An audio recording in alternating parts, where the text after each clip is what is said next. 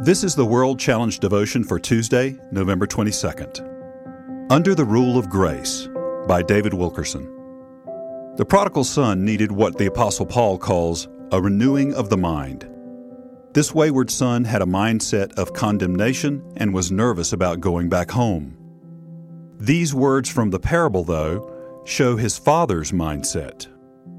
But the father said to his servants, "Bring out the best robe and put it on him, and put a ring on his hand and sandals on his feet." Luke chapter 15, verses 22 through 23. Today we have the same dilemma. Our Father rejoices over us, embracing us with loving arms. Yet we are sure that humility means digging up our past sins rather than accepting His grace. We think guiltily, "He has to be angry with me. I've sinned worse than others have." When the Father's servants placed His best robe on the Son, it represented Christ, clothing us in His righteousness. The Father placing a ring on the boy's finger signified our union with Christ. Finally, when they placed shoes on his feet, it was a picture of us being shod with the gospel of the peace of Christ. This loving Father was showing His child, "Away with those rags of self-effort to please me. I'm going to show you how I see you. You aren't coming into my presence as a beggar or a slave, but as a royal child, my son, who delights me. Come to me with boldness."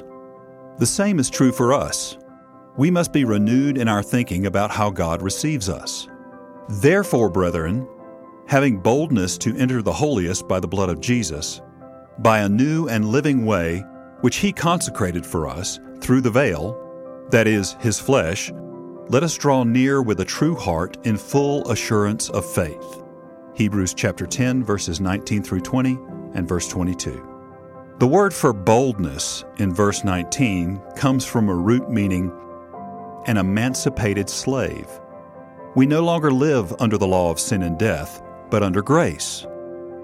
In short, God's love and mercy qualify us to enter His presence with confidence, giving thanks to the Father who has qualified us to be partakers of the inheritance of the saints in the light.